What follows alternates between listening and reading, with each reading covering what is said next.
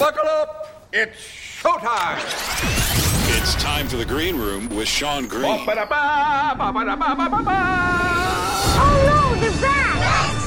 On with the show! All right, let's do it. All righty then, let's get started. And now for the moment no one's been waiting for. Dudes, check this out! Welcome everyone to the Green Room. We're doing it live here on SeanTGreen.com, presented by Amazon. Amazon, the leader in online retail. You go to SeanTGreen.com, you click that Amazon link, and wow, I really appreciate the support, guys. Appreciate the links. Like I've said a million times, you can bookmark the link, come back to it at any time, and everyone gets paid. Well, I'd like to come back to a guest I had on a while back. I've been a guest of his podcast. Actually, now podcast, because he's just launching a new podcast called Man School. The host of Man School, Mr. Caleb Bacon. Caleb, what's happening? Hey, Sean. Thanks for having me. It's good to be here on the Green Room for the second time in like 4 years. Yes. It's been a minute. Yeah, it has been. When you, I think the first time you were on was when we were doing the show over at LA Talk Radio, and yeah, it was good times. And then I was a guest on your podcast, The Gentleman's Club. Sure, which I just retired. Yes. A couple months ago. Now, take us through the process of retiring a podcast. What was the idea there? Because now I know you've gotten some good traction. I check in from time to time. Seemed like some lively debates. You had some bigger name guests on. What was the reason of transitioning into this new podcast, The Man School? One of the things I learned was that we're in podcasting because there's no rules. Yes. And because it's fun and because we can do what we want. But one of the things about it is nobody tells you when it's time to hang it up.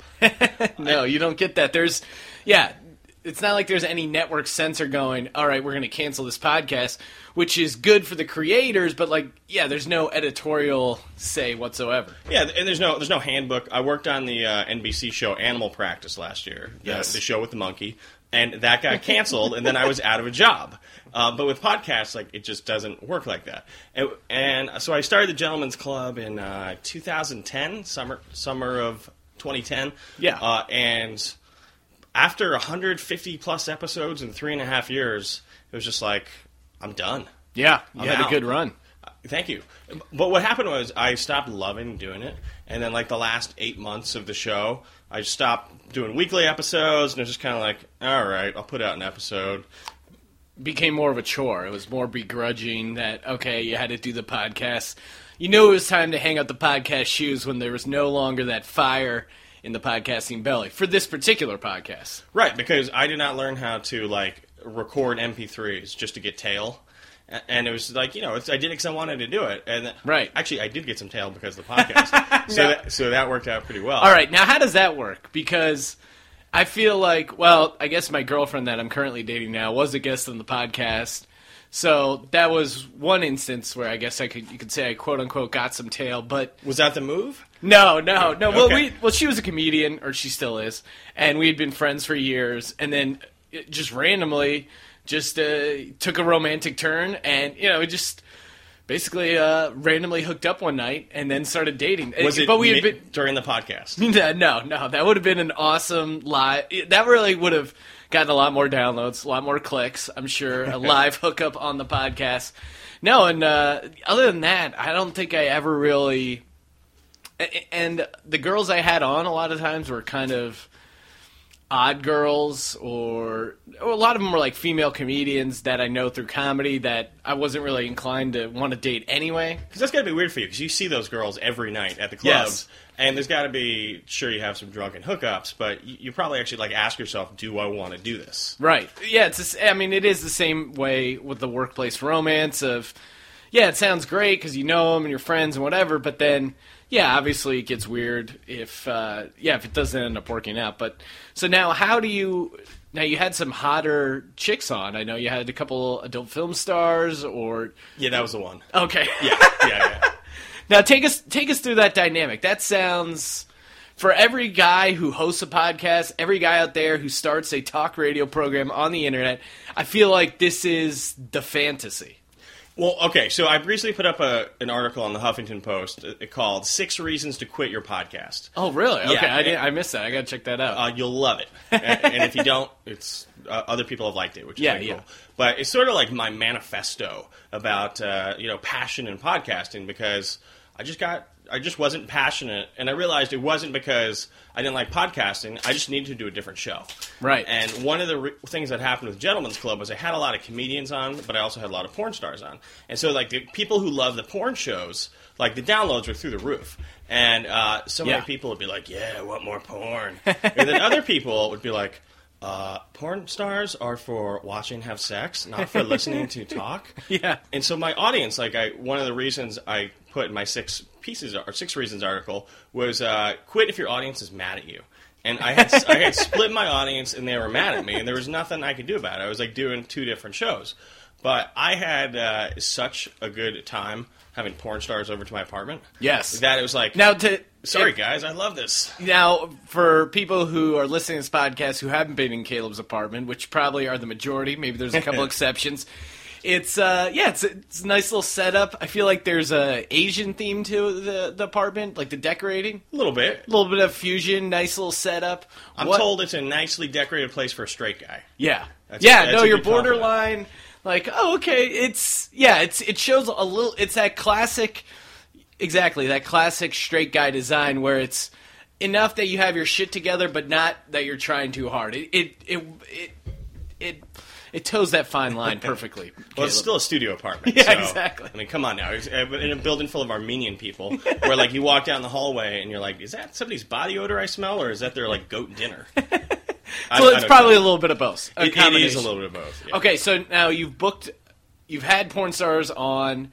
Now, was this the first porn star you ever had on, or not even close? Okay, so I didn't realize that you could have sex with porn stars. Yes. And it sounds silly to say, but I just thought it was like an abstract thing of like, all right, there are these different people, they have these different lives, you just kind of watch them and jerk off, and that's the relationship.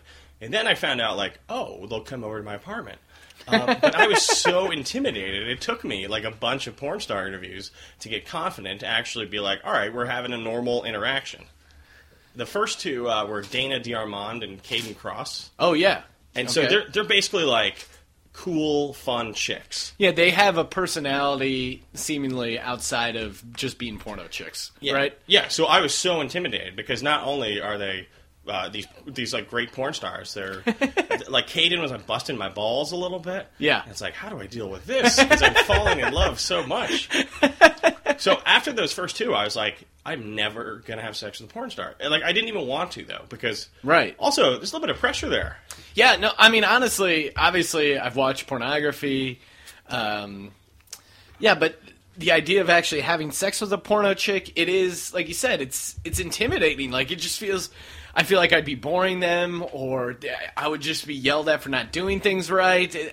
I feel like having sex with a porno chick, I'd be so up in my head, and I would, like you said, I would be in the same position. I'd be intimidated, even if I was attracted to a particular one and was hanging out and felt a vibe. I don't know. I guess So how do you? So you've already warmed up to the porn stars via a couple interviews. Now this one in particular comes on and. Is the podcast a lot better than the other ones? Do you feel more chemistry in the podcast? Well, there was kind of some interesting steps along the way. Like, it just didn't go from, all right, I'm intimidated. Now I walk into my room and I'm like, all right, you sit over there, bitch, and like it. It was totally not like that. There was one of them who was like referencing her vagina, and she like pulled her skirt up and like it was right there. Yeah, and I'm like, oh. Okay, this is a little different. And then there's another one who I ended up like making out with after the podcast. Okay. And I'm like, oh, this is kind of cool, but like nothing happened. And then there's another one who I brought to a work party. Okay. I was going out with a nice girl, and I thought I needed a nice girl because I had a 6-month stretch where I just basically dated sluts. Yes. Dysfunctional sluts, and It was my fault for getting in all that mess, but then I meet this nice girl, I'm like, this is what I need. And then we go out for like 2 months, she dumps me via email, and I was working on the HBO show Luck with Dustin Hoffman, Nick Nolte, and a bunch of old white guys. And so we have the big wrap party for season 1 at the Beverly Hilton. Fancy shit. And so I'm just like trying to figure out whatever porn star I can bring that I know to not only boost my self-confidence, but Actually, no, that was pretty much it. Boost my self-confidence. Yeah, maybe get Nick Nolte coming over going, Caleb, my man, what's going on with this You situation? got to work on your Nolte impression. Yeah, no, it's not very He's down here now.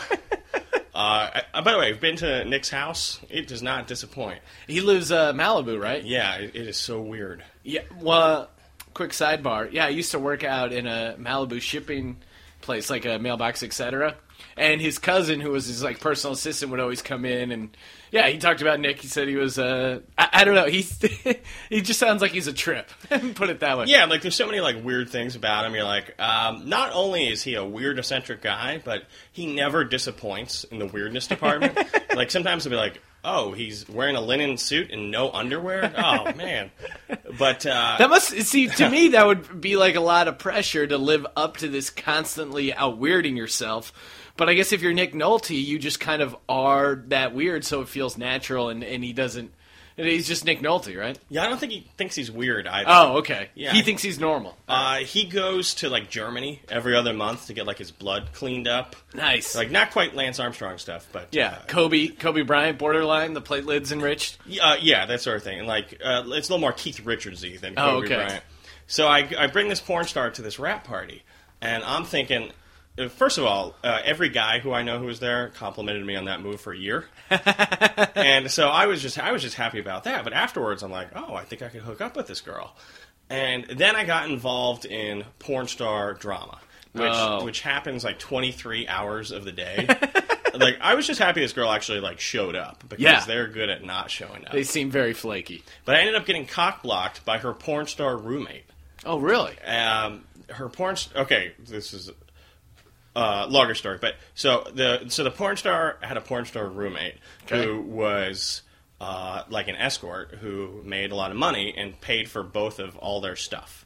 So the girl I was going out with, basically, it was like her sugar mama girlfriend, even though this other girl was like a 20-year-old porn star.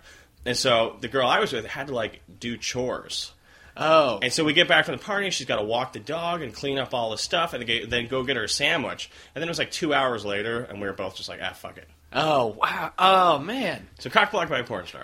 Well, first off, is that not a movie waiting to be happen? Like, that sounds like some weird, I don't know, like, I feel like, aren't you in porn for the money so that you can have your own place so you don't have to do chores? Like, I feel like if I was a porno star, the last thing I would be doing is chores. I feel like chicks who get into porn are high maintenance and want money so they don't have to do shit, right? Yeah, but you're like approaching it from a normal person. A rational brain. Like you can get up and go to work every day. Like they don't have to do that. Like sometimes they'll like get fucked on film every single day for a whole week, and then other times they won't have to work for like 2 weeks. Yeah. So it's just so all over the place and they're just so all over the place. Right. Exactly. Yeah. I mean, it's probably a self-selecting breed of chicks who are attracted to that kind of crazy work environment are also, okay. You're a stand-up. You know about dysfunctional groups of people. Exactly. I've seen it all. Okay, so, all right, sorry. You got cock-blocked. You didn't end up hooking up with her. You felt like you came close, and then what happened after that?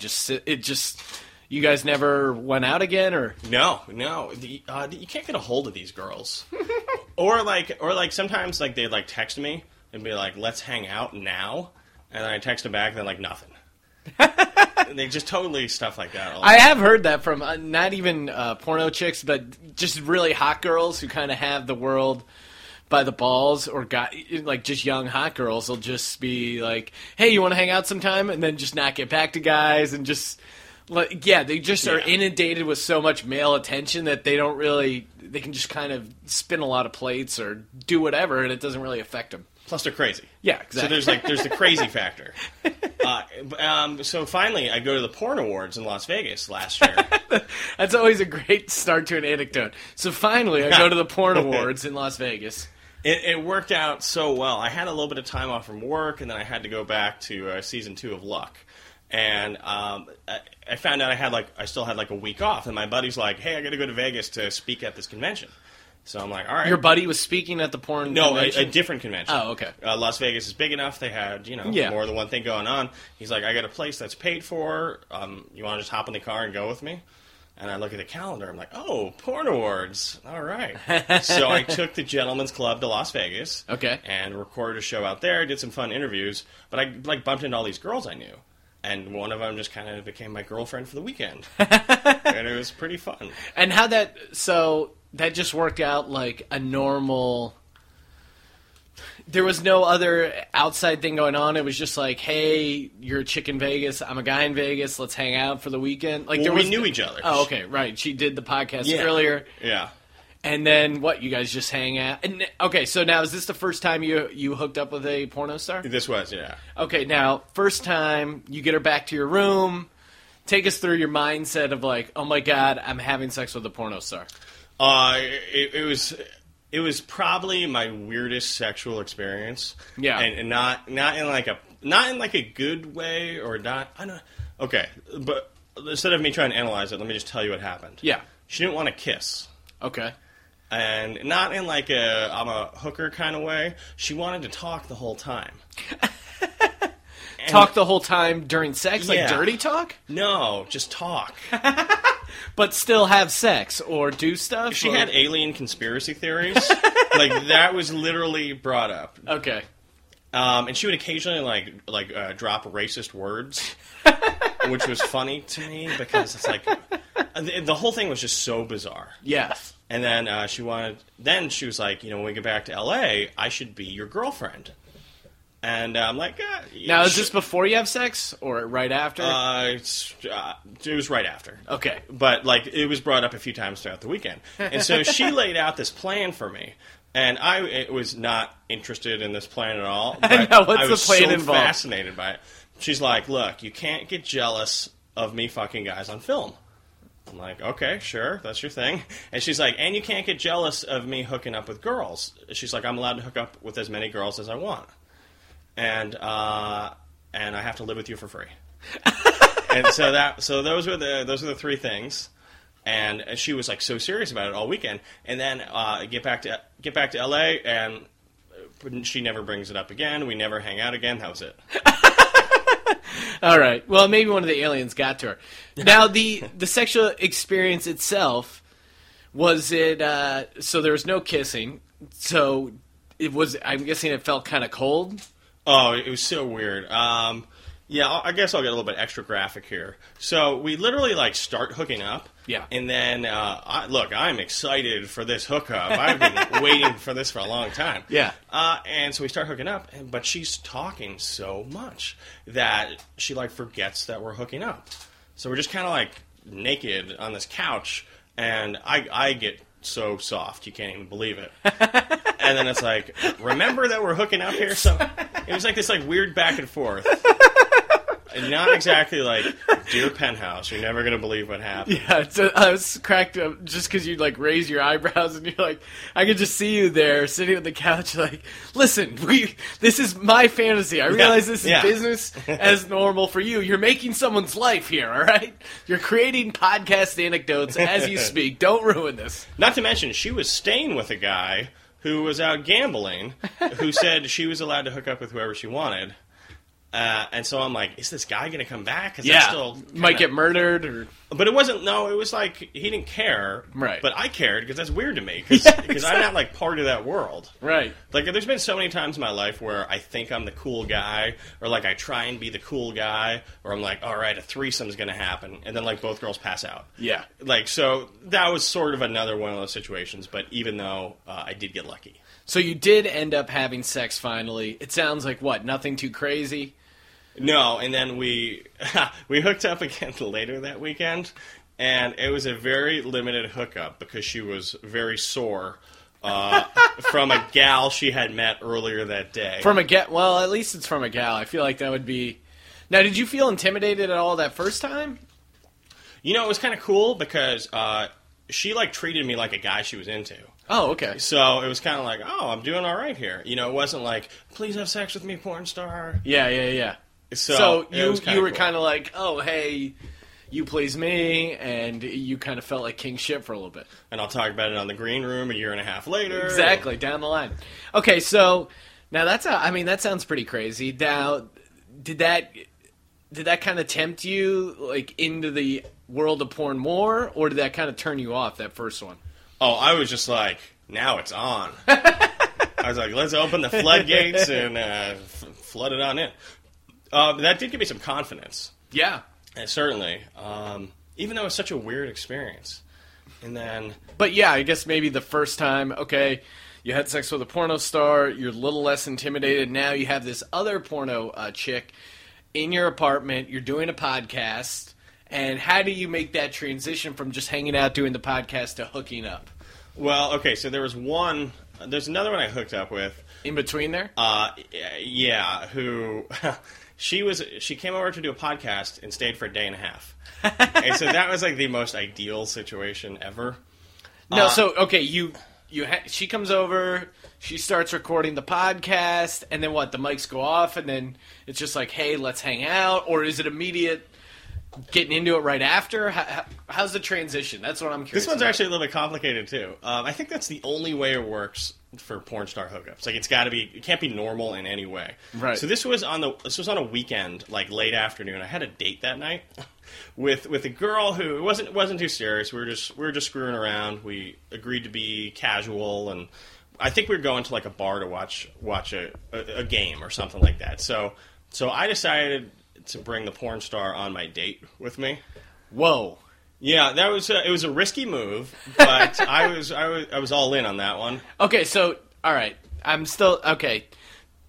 Podcast ends, you guys are hanging out, making small talk, and then you say, hey, I got a date. Do you want to be my date to this date? Yeah. And the porno chick was into it. Well, it's like, hey, I'm hanging out with my friend. It's going to be a good time. You should come with us. And that's what happened. Now, did you guys mess around at all before you went on this date? No. Okay, so now, in your mind, you can still say, even with this other girl that you're actually had the date set up with, the normal girl, you can still be like, oh, well, she seems fun, whatever, like, she was in the there.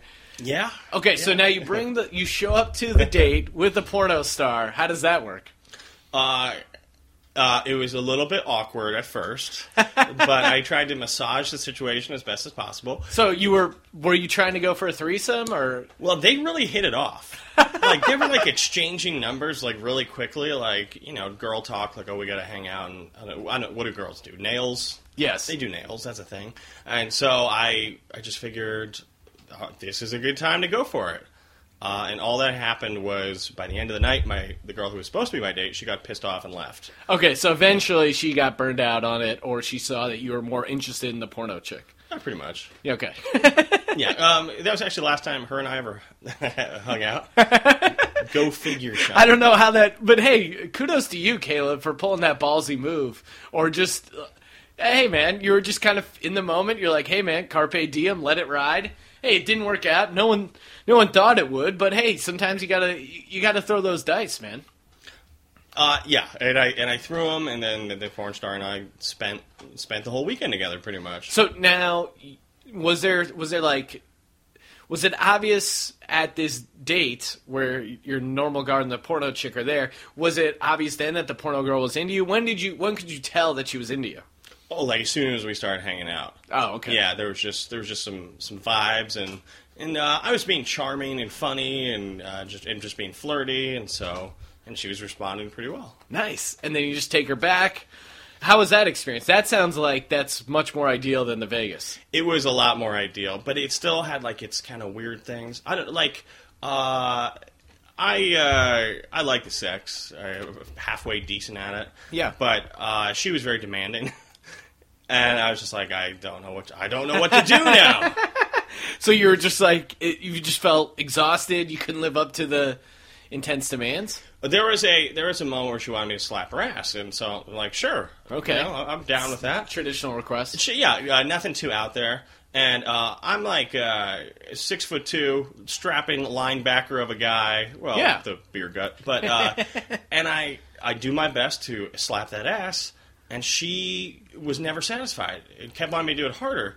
I'm like, what do you want? I don't even know what to do. You're going to throw out your shoulder trying to smack this chick's ass. Yeah, it's like, do you want me to make a fist at this point? Or put on like an oven mitt? Or that would actually probably make it lesser. But yeah, exactly. So that's why now I keep brass knuckles next to me, just in case.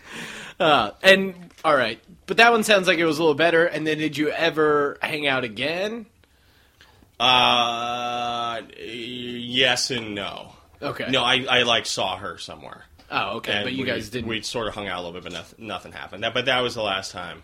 Now, with these porno chicks, is there drinking involved? Is it kind of like a party scene, or is it just the playful flirting type? In Vegas, there was drinking involved on her end, but I quit booze a while ago. Oh, okay. And didn't work out so well. And so that's another weird thing. That was my first time in Vegas. It's like since I got sober. Yeah. And I'm like, why would I ever want to go to Vegas now that I don't drink or do drugs? And then I found a reason. Yeah, exactly. The Porno Awards. Now, how long you been sober for? 5 years. Okay. Yeah. How's that going? It's weird to have a beer gut at 5 years sober. But You think eventually you've worked through, right?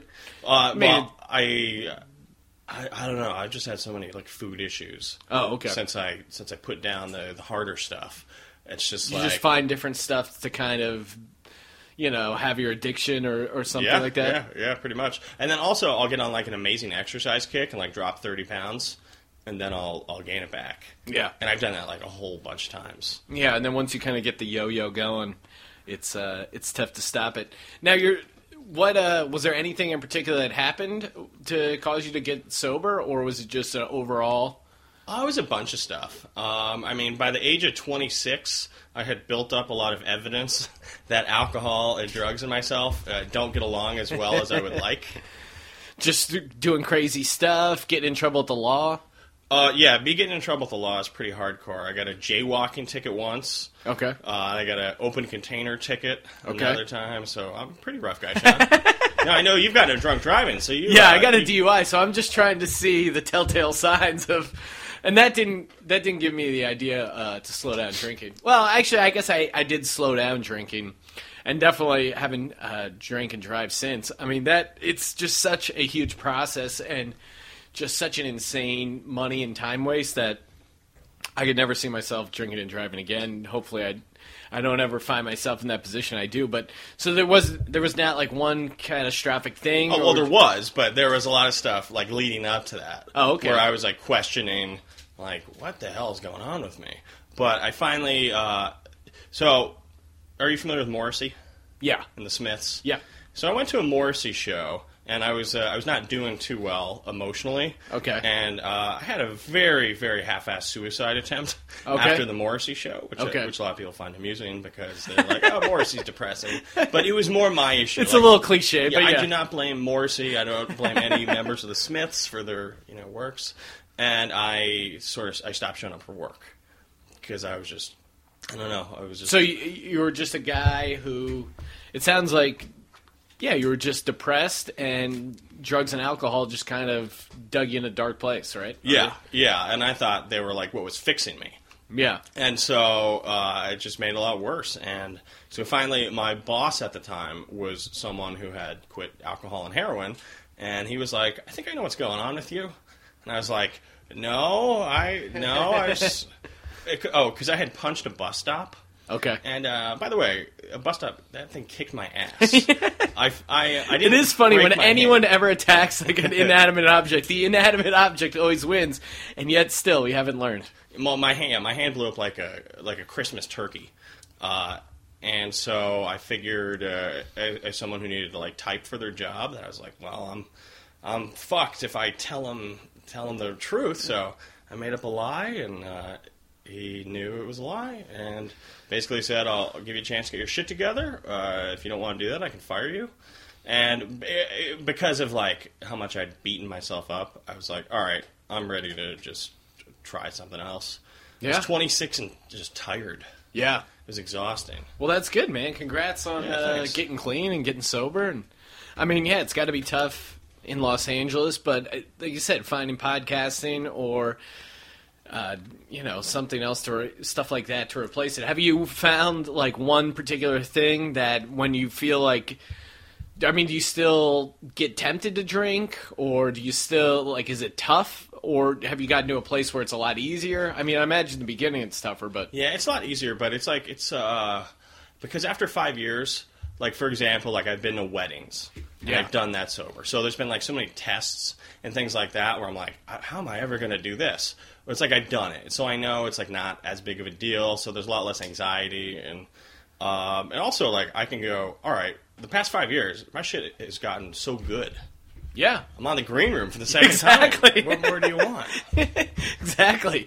Multiple podcasts. You just retired a podcast. Yeah. You're starting a new podcast. I really like my life. Yeah, well, that's great. And, yeah, that seems like, this cycle of addiction seems pretty simple in that, there's always kind of a bottoming out. And then, once people get clean and, clean up their act, they feel a lot better. Rarely do you ever hear the story of someone that says, hey, I stopped drinking, and it was the worst decision of my life. Sure, No one ever regrets stopping drinking or doing drugs. I am drinking a beer while we're doing this podcast, so... Just don't pour it on me. Yeah, exactly. I don't...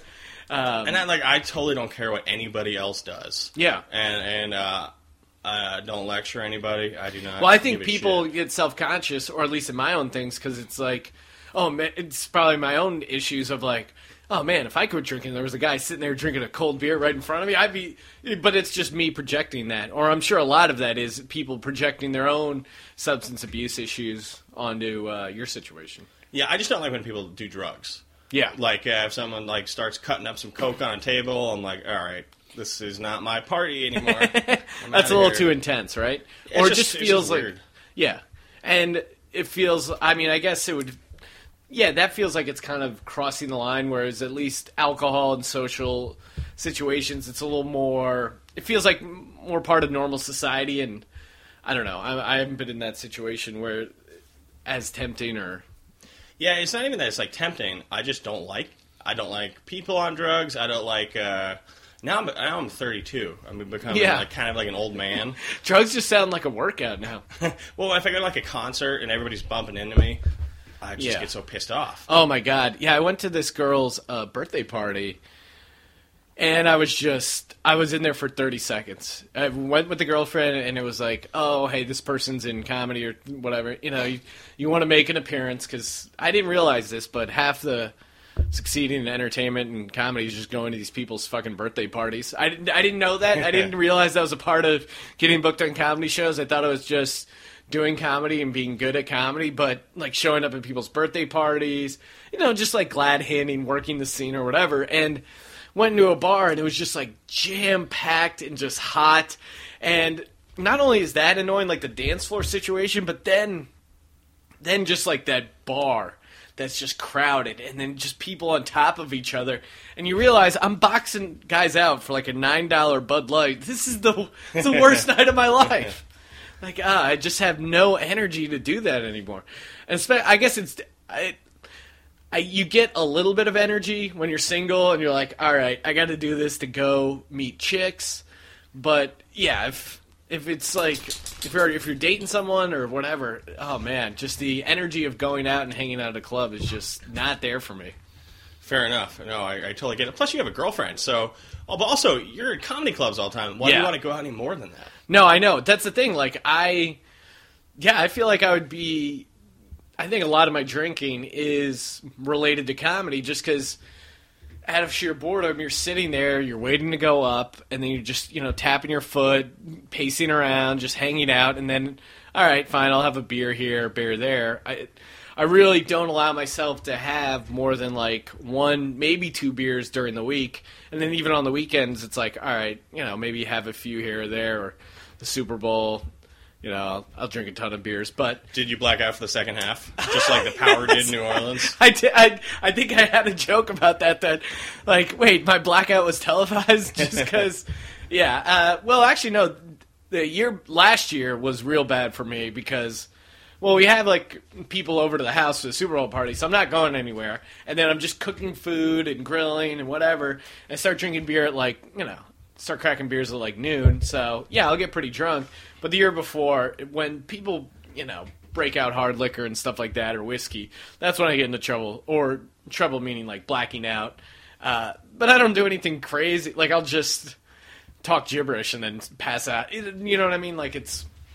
I don't know. I'm not like starting fights or. Sure, we had different issues. Yeah, exactly. I don't know. I'd like find like 6 Puerto Rican guys at a bar in Hollywood, which, by the way, there's no Puerto Ricans here. And I find like 6 of them, and I walk up and be like, "Buy me a drink." And I don't know why. But I'd be like, "Why are my friends taking me out of this bar again?" That's so hilarious. I mean, yeah, that's hilarious. A, that you found Puerto Ricans that you had to boss around, and then B, that you found Puerto Ricans in Hollywood. They're probably Mexicans. Now that I look back on it, You were probably that drunk. oh, I'm from New York, where our Exactly. Puerto Ricans are Mexicans. Right. Yeah, I'm basically- from Bethlehem, outside of Philly, and yeah, same type of thing. You come here and you're like, wait, no Puerto Ricans? How does this work? Like, how come they're not sassy? Yeah, I know. Those Yeah, Puerto Mexican guys Ricans. are, I feel like, way more laid back in that sense. Puerto Ricans, I feel like they got a little bit more of that Spanish blood, a little bit more feisty. Definitely. Now, I gotta say, Sean, I feel like a real degenerate. I'm talking about these porn excursions I've had. Yeah. I'm talking about my problems with drugs and alcohol. Yes. What other like shithead things can I tell you about my life? Well, that's it's great fodder for the podcast. Now, you mentioned you're on the show Luck. You were doing writing assistant, even doing a little writing there for Yep, him. on Luck, HBO, killed a few horses. Yeah, well, that's what I was going to get to. I read that article, and I was like, they can't be canceling the show because of this couple of animal deaths. I don't know. Give us the inside scoop of kind of what went down and what really happened, or from your point of view. It's so funny because this is one of those things where so many people are curious about Luck after the show. Yeah. Because it ended so weird, but nobody was watching it anyway. Oh, okay. Well, because my buddy was like, they're going to cancel it because of these horse deaths. And I'm like, if it was supposed to be a huge hit, I bet they wouldn't cancel it. But then it's HBO, so ratings, I feel like, are a little bit weird there. I don't know. I don't know any like real dirt or anything, but Yeah. I was super close to all that stuff. But the one thing I know about HBO is the way it works is if a show gets good ratings, they're really happy, and if a show only gets okay ratings but it gets a ton of awards, they're really happy too. Yeah. But Luck hadn't been through like a full award cycle, so one thing it did not get was big ratings. So maybe it was going to get awards, but probably not. Yeah. I don't know. So Well, my it was buddy, a really expensive show. I didn't get a chance to catch. I think I saw maybe. No, I think I had a TiVo and I was going to get into it. My buddy was recommending, like, hey, you got to check it out. And I was like, oh, yeah, I know this guy, Caleb. And then it was one of those, the shows on my to-do list to get into. And then the show got canceled. I'm like, oh, no, I'm not going to get into it now. Like, have that tease of, because being a sports gambler, that kind of, Sure. that world fascinated me. So, Well, the happy ending was I quit Luck a week before it got canceled. oh, really? Yeah, I was the only one at the rap party not crying. And So you quit and you still got invited to the rap party? Yeah, well, I got a job working on the TBS sitcom Sullivan and Son, Yes. and I wanted to be in comedy, not hour drama, and I was doing hour dramas for a while, and so I was really happy to make that move, and I was like, I don't know if I should do this, and then a week later, Luck gets canceled. I'm like, thanks God, that was my sign. That Exactly. was the right move for Perfect me. that you're on track there. So now Sullivan and Son, give us a little for people not familiar with the show. What's the premise? What do they got going on there? Yeah, it's one of those things where, like, there's so many shows now. Even though our show is technically a hit, so many people have no idea about Yeah. the show. And it's like it's a sitcom. It's on TBS. It's produced by Vince Vaughn and Peter Billingsley, and it stars a bunch of stand-ups and some older character actors. Takes place in a bar in Pittsburgh, Pennsylvania. Yeah. And this is a lot of good jokes, and it's fun, and I love it. Second season? Second season, yeah, we're working on writing now. Comes out this summer. Oh, wow. 10 episodes, TBS. So they do 10 episodes a season. Yep. Okay, cool. And it's Thursday nights, 10 o'clock. By the way, we'd beat Anger Management, the Charlie Sheen show. Oh, wow, We'd beat that's- Louie. We'd beat Wilfred. All these other like cool comedies that are on Thursday nights. So, Right, kicking some ass, So man. it was kind of nice. And so, all right, that's pretty exciting, man. Congrats with that. Well, I feel like we got sidetracked from the original premise of Porn star. exactly. It's hard not to get sucked down that rabbit hole. So basically, you were talking about originally you'd kind of split the audience in the Gentleman's Club podcast between people who wanted to hear about porno and people kind of wanted to hear the cool hip comedy. You decided to basically retire the podcast, start a new podcast, Man School. Give us the premise for that. Yeah, so once I realized, like, okay, my problem is I'm just done with the Gentleman's Club, and I decided to quit it. Like, something opened up in my imagination, like this magical, like, space in my brain that was used towards just putting out podcasts and not thinking about anything new. Once that was free, I had this new idea for a show.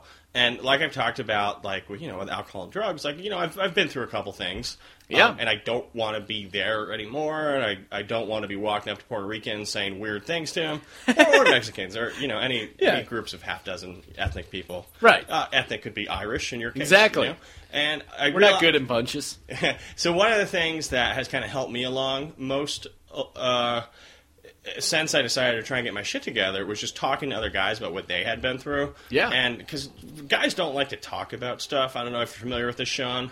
Yes. No. Generally not very open or wanting to share about emotions, and especially feelings and/or feelings. Yeah, I mean, I don't know about feelings too much. I think I just have a feeling. Yeah. But just, like, hearing about crazy shit other guys have been through is, like, one of my favorite things. And also, if, like, I've talked to, like, some guys who've been through difficult experiences and, like, gives me, like, inspiration to get through, like, my shit. Or, if sometimes I've, like, talked to guys who've had similar experiences to mine. Like, they're like, here's what I did that helped. Try it if you want. And so I realized, I was like, I want to do a show like that, where I talk to guys about, like, the interesting, unique, difficult life experiences they had and how the hell they got through them. Because that's interesting to me, and I think it's actually... Definitely. I think it's actually something that's not out there in a way, and I just wanted to do something I was passionate about and something that I knew I'd want to do for a couple more years. And so basically I tried to take everything I learned from my experience with Gentleman's Club and put it into this new show, Man School, which I launched February 1st. We've recorded a show. It hasn't aired yet. It'll be out in March. My first episode was called Brain Cancer at 30 with Bald Brian from the Adam Carolla Show, who got diagnosed with brain cancer at 30. And, I don't think I'm going to have that particular experience. Statistically, knock on wood, probably not going to happen here. Maybe I'll get cancer, but probably not brain cancer. Yeah. I mean, look, who knows? Maybe I already have it. But that guy is so fucking inspiring. That would explain going after the Puerto Ricans. You're saying Puerto Ricans give you cancer? Well, just you would have to have a brain tumor to think that, going after them would be a good idea. I had a lot of stupid ideas like that when I was drinking. Regardless of tumor. But yeah, that Bald Brian, like you said, sound effect guy in the Adam Carolla podcast, he went through, he got diagnosed with brain cancer at 30. And yeah, just being a fan of, that Adam Carolla podcast and his story, that's crazy. And what was nice was you came on and talked about your testicular cancer. Yeah, that was very cathartic. I was glad I could be a help. Yeah, and because the thing is, like, it's amazing for anyone who's had that experience to be able to listen to that, and and just sort of hear, like, the strength you have and the confidence and the experience.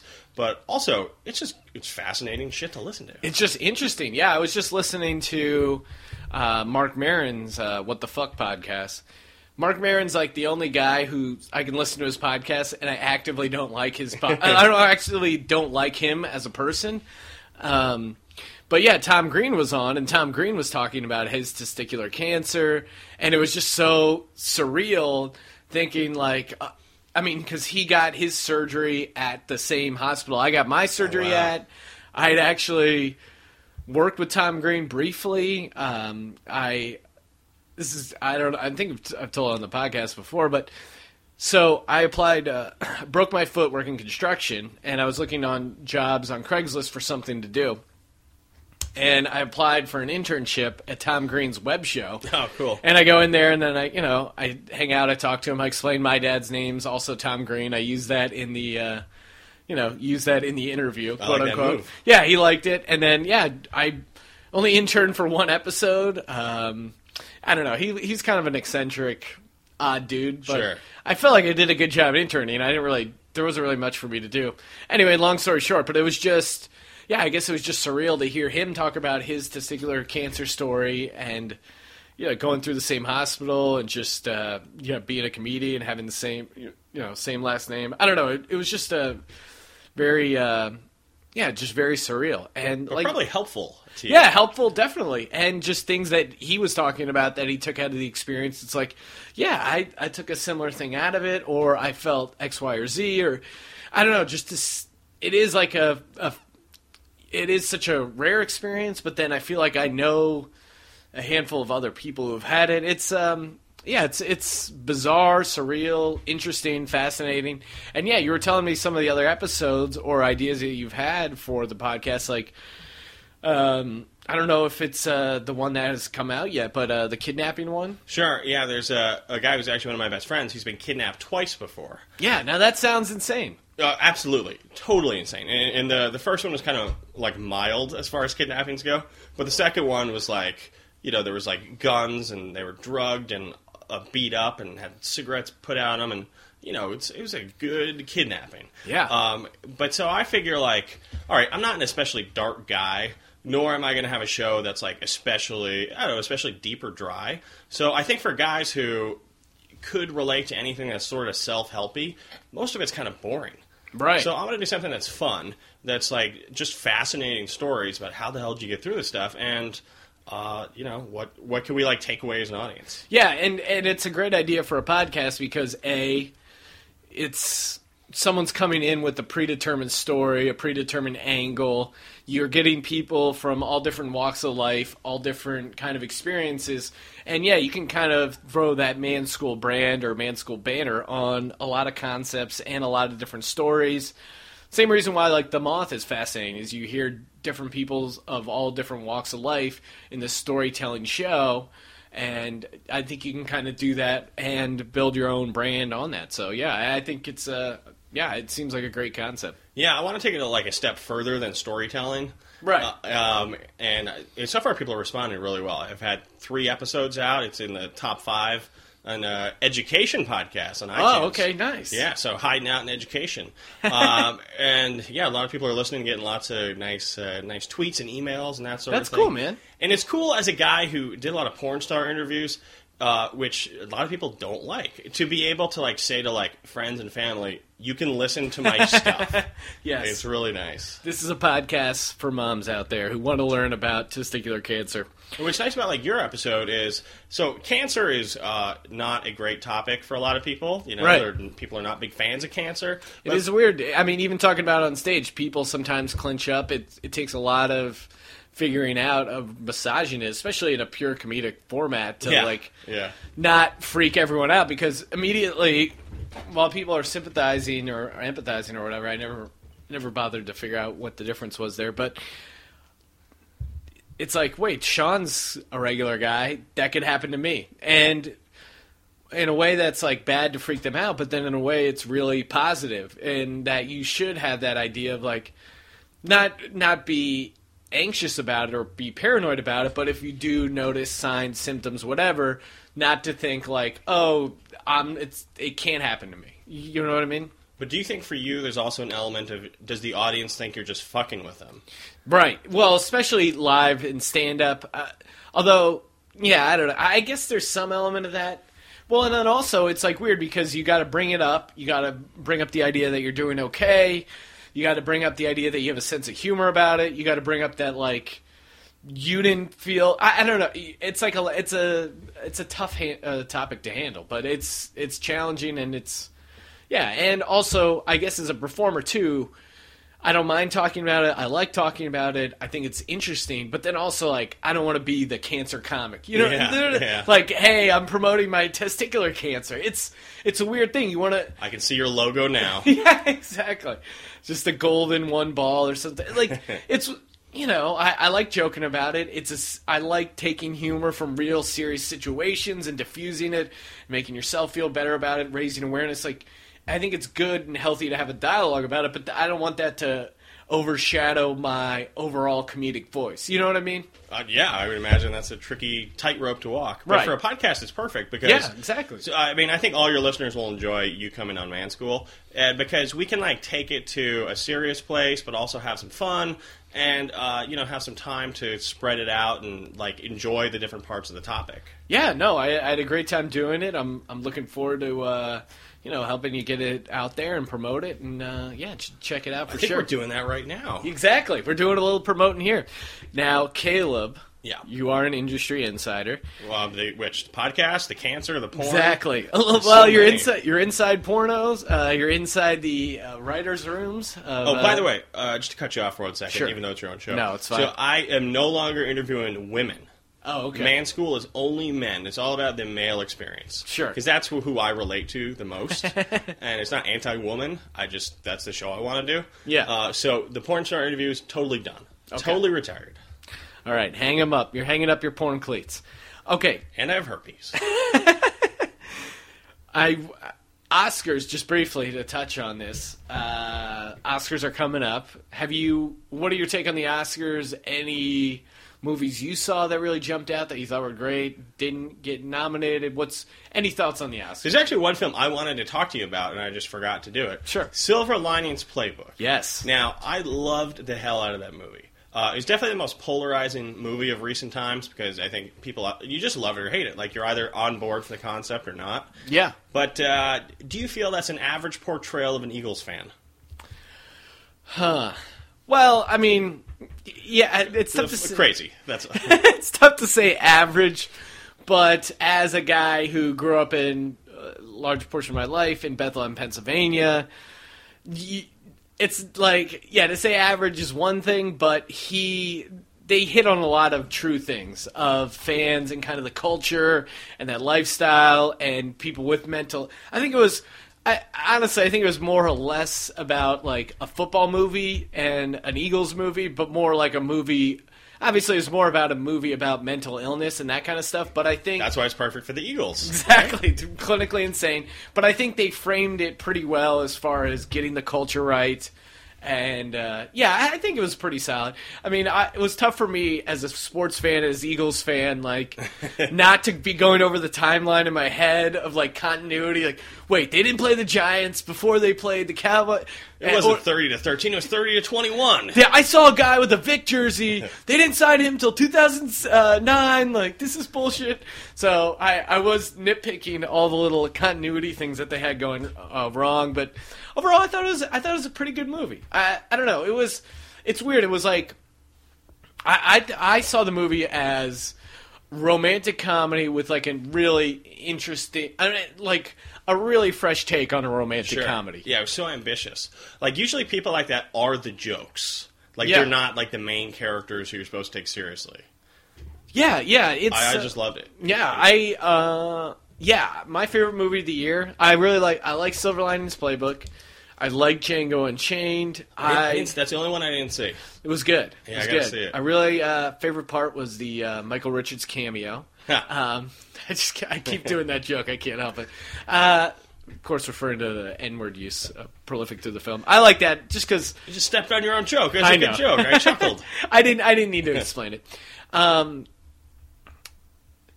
Zero Dark 30. That was hands down my favorite movie of the year. All right, I so thought, can I geek out a little bit? About Sure. So I'm a writer, Yes. and one thing I like is good writing. Right. And now I loved Argo, but if you look at Argo, it was just sort of about like a story. It wasn't really about people. And I like movies that are about people, where there's like characters like have a situation to go through, an experience, and they change. yeah. And like Ben Affleck, okay, he's the same guy at the beginning of Argo than he was at the end. See, out of all those good movies that we've talked about here, Argo, probably my least favorite. I didn't say I didn't like Argo. I liked Argo, but not up there with Zero Dark 30 in my mind. Okay. And also, Argo was good. But it was good. But I'm saying I didn't love it because it wasn't deep enough. And Ben Affleck's hair threw me off. Am I wrong? Like that, it just looked like a wig. I don't know if it was a wig or if he just grew it out. It looked like a wig, and it was unsettling. Because you thought it was so sexy, you just couldn't Exactly. control yourself. I was during too that turned film. on. You did the popcorn trick to yourself. Now, Zero Dark 30, for me, is sort of the same thing. It's like it wasn't really about people. It was about like this big caper. Yeah. Now, have you seen Homeland? Yes, I've seen parts of it. Okay, this is not a popular opinion, but when it comes to catching terrorists, I'll take Homeland over Zero Dark 30. Oh, okay. Because the characters actually are real people. Not just like these sort of like robots as part of this bigger plot. Like the redhead chick in Zero Dark 30. Now, supposedly they're based off the same person, the Zero Dark 30 girl and the Homeland girl. Well, there's some character development in Homeland, and that's what I like. So you felt like there wasn't enough character development in Zero Dark 30? I didn't think there was any. Yeah, I mean, maybe you're onto something. I didn't see a ton of growth from that woman. Yeah, you're right. I guess I was just fascinated at. It felt to me like an action movie and kind of like a spy thriller thing tied into one. And I'm just so fascinated with the story of Osama bin Laden because I was just also an Eagles fan. Yes, exactly. He was a Cowboys fan. That sounds about right. Actually, no, America's team. He would hate them. He probably likes the Montreal Argonauts. The yes, CFL. Exactly. Anyone to stick it to America, but yeah, it was. I guess it just encapsulated like a slice in my life. Like I remember, as I imagine you do, and anyone who was of a certain age, where I was when I heard about the towers, and then now I'm looking at a movie trailer poster 10 years later about the capture of him. So I don't know. I guess I'm more just fascinated with that whole story. I felt like insane. To me, I think they did something right in the fact that it was so dramatic, even though you knew the outcome. So yeah. I don't know. I just enjoyed it. I couldn't make an argument for it, and I see your point about not having the character development. That's just me nitpicky. Like, Yeah. It was a really good movie. Right. Like, I thoroughly enjoyed it. Everything about it was so well done. But that's why at the end of the day, I'll take silver linings. Okay. Because you saw the growth of this guy, and he kind of conquered some stuff. He changed, but he was the same person. Yeah, it's the human experience. Even though it was characters who had two different, lives than I had. But, that Hunger Games girl. Oh, yeah. Exactly. Ooh. Good times. Well, Caleb, appreciate you coming on the podcast. Everyone, make sure you check out Man Let me School. give you my picks for best sound mix. Okay, yes. Cinematography for an independent foreign film. Best. You want to go over? I brought a list. It's like 5 pages, Sean. I'm sure I will be doing some Oscar picks on my sports gambling podcast. So, And do you want me to do my porno awards picks? yes, do some AVN locks real quick. Okay, here. real quick. Bradley Cooper, best anal. For The Bangover Part 2. That was the gay porn parody. I'm sure there were many porn parodies. Well, Caleb, lots of fun having you on the podcast. Thank you. Best of luck with your new podcast. Green Room listeners, make sure you check out his podcast, and especially my episode, but his podcast in general as well. Man School. Where can throw out some links? Manschoolshow.com on iTunes, on Stitcher, but of course on Twitter at Manschoolshow. I'm at Caleb Eats Bacon, CalebBacon.com, manschoolshow.com. And if you go to SeanTGreen.com/manschool, you'll probably get an error message. But hey, what the hell? But hey, you know how Google works. I'm sure you Google Man School, you'll figure it out. And click on Sean's Amazon link. Exactly. And then go buy the Zero Dark 30 t-shirt or something like that. And yeah, because it doesn't involve any characters. It just involves a cool helicopter taking out Osama bin Laden. What more could you want? Well, the Oscars are coming up this weekend, and who better to bring on than the Green Room Show official movie reviewer to give us an Oscar preview, Mr. Stud Manley. Stud, how you doing? How are you doing, Sean? I hope life is just being wonderful to you these days. Oh, life is indeed wonderful. I'm really excited for the Oscars this weekend. Oh, yes. Let's jump into it, Stud. Who, I know the nominees for the best female actors, it's going to be pretty competitive. What's your take? Well, Sean, for the female actors as well as all the other nominees, I really don't think any of these people probably deserve to be nominated. Of course, I haven't seen any of these films, and I have no plans to see these films. One in particular is Helen Hunt, who's being nominated as I'm not sure if it's best leading actress or best supporting actress. I don't think it really matters. It's for this movie, The Sessions. You're familiar with that movie? Yeah, I heard a lot of buzz about it. Yeah, it's she plays in like a prostitute with a high IQ or something who likes giving you hand jobs to I'm going to use the word retarded or mentally challenged people or people who are sexually unattractive. But what bothers me, is not so much I have no idea how her acting was in the movie, but it's the way she prepared, and I have proof of the way she prepared for this film. And I find it disturbing as well as quite inappropriate. Now, what did Helen Hunt do to prepare for the sessions? Well, Sean, and I'm sure you probably heard these stories too, she was giving hand jobs to film critic Roger Ebert. Oh, no. And I heard there was quotes, if I can stand giving a hand job to that ugly person, this guy that's freaking the movies, no problem. And I could prove it if you just read the Roger Ebert review of the movie. It was a glowing review. And so you're thinking the only way he wrote that was if he was getting a hand job from Helen Hunt. I think it's pretty obvious. Who else is going to give him a hand job? Exactly. He's he doesn't have a lot of potential candidates there. Now, another movie that's getting a lot of buzz and had a female lead up there was The Beasts of the Southern Wild. Oh, what is that movie about? First of all, it's about the hurricane or something. There's some giant wombats or porcupines or something. I mean, I don't even know what this movie is about. And they're trying to hype this actress, this so-called 6-year-old girl, this Quiznani Wallace. I don't know if you've seen the film. But, tell me, Sean, they're hyping it up, trying to get her the Oscar, saying she is the youngest girl who has ever been nominated for Best Actress in a Leading Role. Yeah, I heard that. That would be quite the achievement if she wins. Well, Sean, I would like to see some written documentation proving that she is not in actuality just a flat-chested midget of some kind. I mean, it's very hard to tell. I mean, it's hard to tell how old a midget is, a female midget, if she's not very chesty. Yeah, they say black don't crack, and I imagine the same for midgets. They don't seem to come off as grown women, so maybe that's exactly what's going on, stud. Exactly. That's why I only call this show, Sean. That's why I only do my reviews on this radio show, because you're sophisticated and intelligent, and we see things pretty much the same way. I'm savvy. I'm savvy. Now, I'm a huge fan of Naomi Watts. Do you think she has a chance of winning? Well, she might have a chance of winning, but we all know that Hollywood is very political. And to prove the point, now that you bring up Naomi Watts, the reason she's a fine actress, a very pretty lady. But my problem with this film is not so much her performance. I have no idea how good her performance was.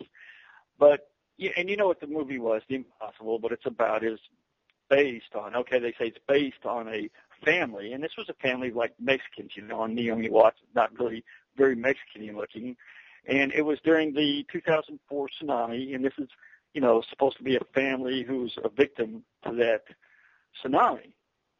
But what the movie failed to show is that this character, this Naomi Watts character in real life, was taking advantage of this whole tsunami situation to defecate in the middle of the streets. And there was a lot of people doing it. She's not the only one. But she was making her son wipe her bottom, and there's proof of it. You there, stud? Yes, I'm here. Oh, sorry. Yeah, that's that is pretty crazy that she was using that as part of her preparation. Yeah. Sorry, my mind was blown. I didn't get that inside scoop on Naomi Watts. Now, well, it was the character in the movie. In real life, they were defecating. They were supposed to be victims, but they were defecating in the streets. Now, what about the best male actors? Do you have a scoop on them? Who you hearing about? Well, I've been hearing a lot about Hugh Jackman, because if an actor or an actress gets to sing in a part, they always get nominated and they usually win. But I mean, this whole Hugh Jackman's in this movie Les Miserables.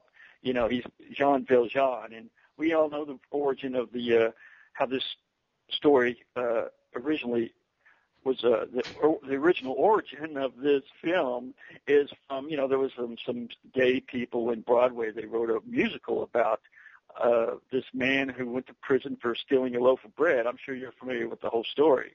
Yep.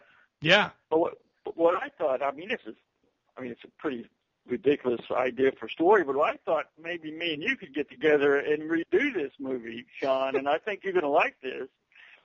But what we would do, we would make it more like a comedy, and instead of it starring Hugh Jackman, stealing a loaf of bread and going to prison. We would have our version, starring Richard Gere, and he gets thrown in prison for stealing a gerbil, so he can shove that gerbil up his butt. Okay, right? What do you think? That's a pretty good idea, Yeah, I think that's solid. I think Hollywood's ready for that. Now, one of my favorite movies of the whole year, Stud, Zero Dark 30. What's your review? I know you didn't see it, but you can still give me a review. Well, yeah, I heard it's a very well-made film, Sean, and this Catherine Bigelow. She used to give it up to that other guy. Who's that director? She used to give it up to once upon a time to learn the ropes. Carpenter. No, not him. James Cameron. Yes. She used to give it up to him, so she could, learn the hard way about the business. My problem with this movie is not the filmmaking. I'm sure it's a very well-made film and probably some good acting. But my problem with this film is, and we know it's about the CIA going in there and the SEALs, and they go in there and they kill Osama bin Laden. The problem with that is Osama bin Laden is still alive. He's shaved off his beard, and it's a proven fact he's living in either West Hollywood or Texas, and it's well documented. Oh, go ahead. What are we going to say? No. What's the solution? Well, I have another idea for this, Sean, and I know that you're really going to be excited about this one. We can make it like a double feature. Our remake of Zero Dark 30 after our remake of Les Miserables.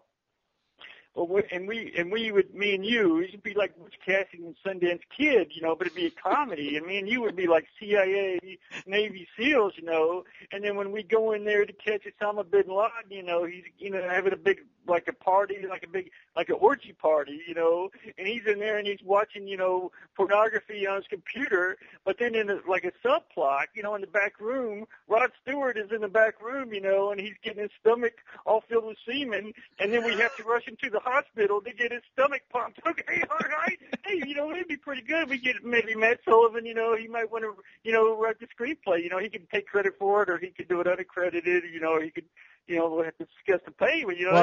But, we'll work out all the details, but I think we got a winning combination there. Now, great.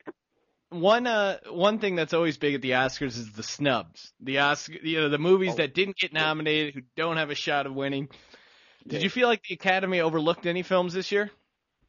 Well, now that you bring it up, Sean, there are a couple of movies that I'm really disgusted with Hollywood for not giving a nomination to, and one of them is a movie I never even heard of until a few days ago.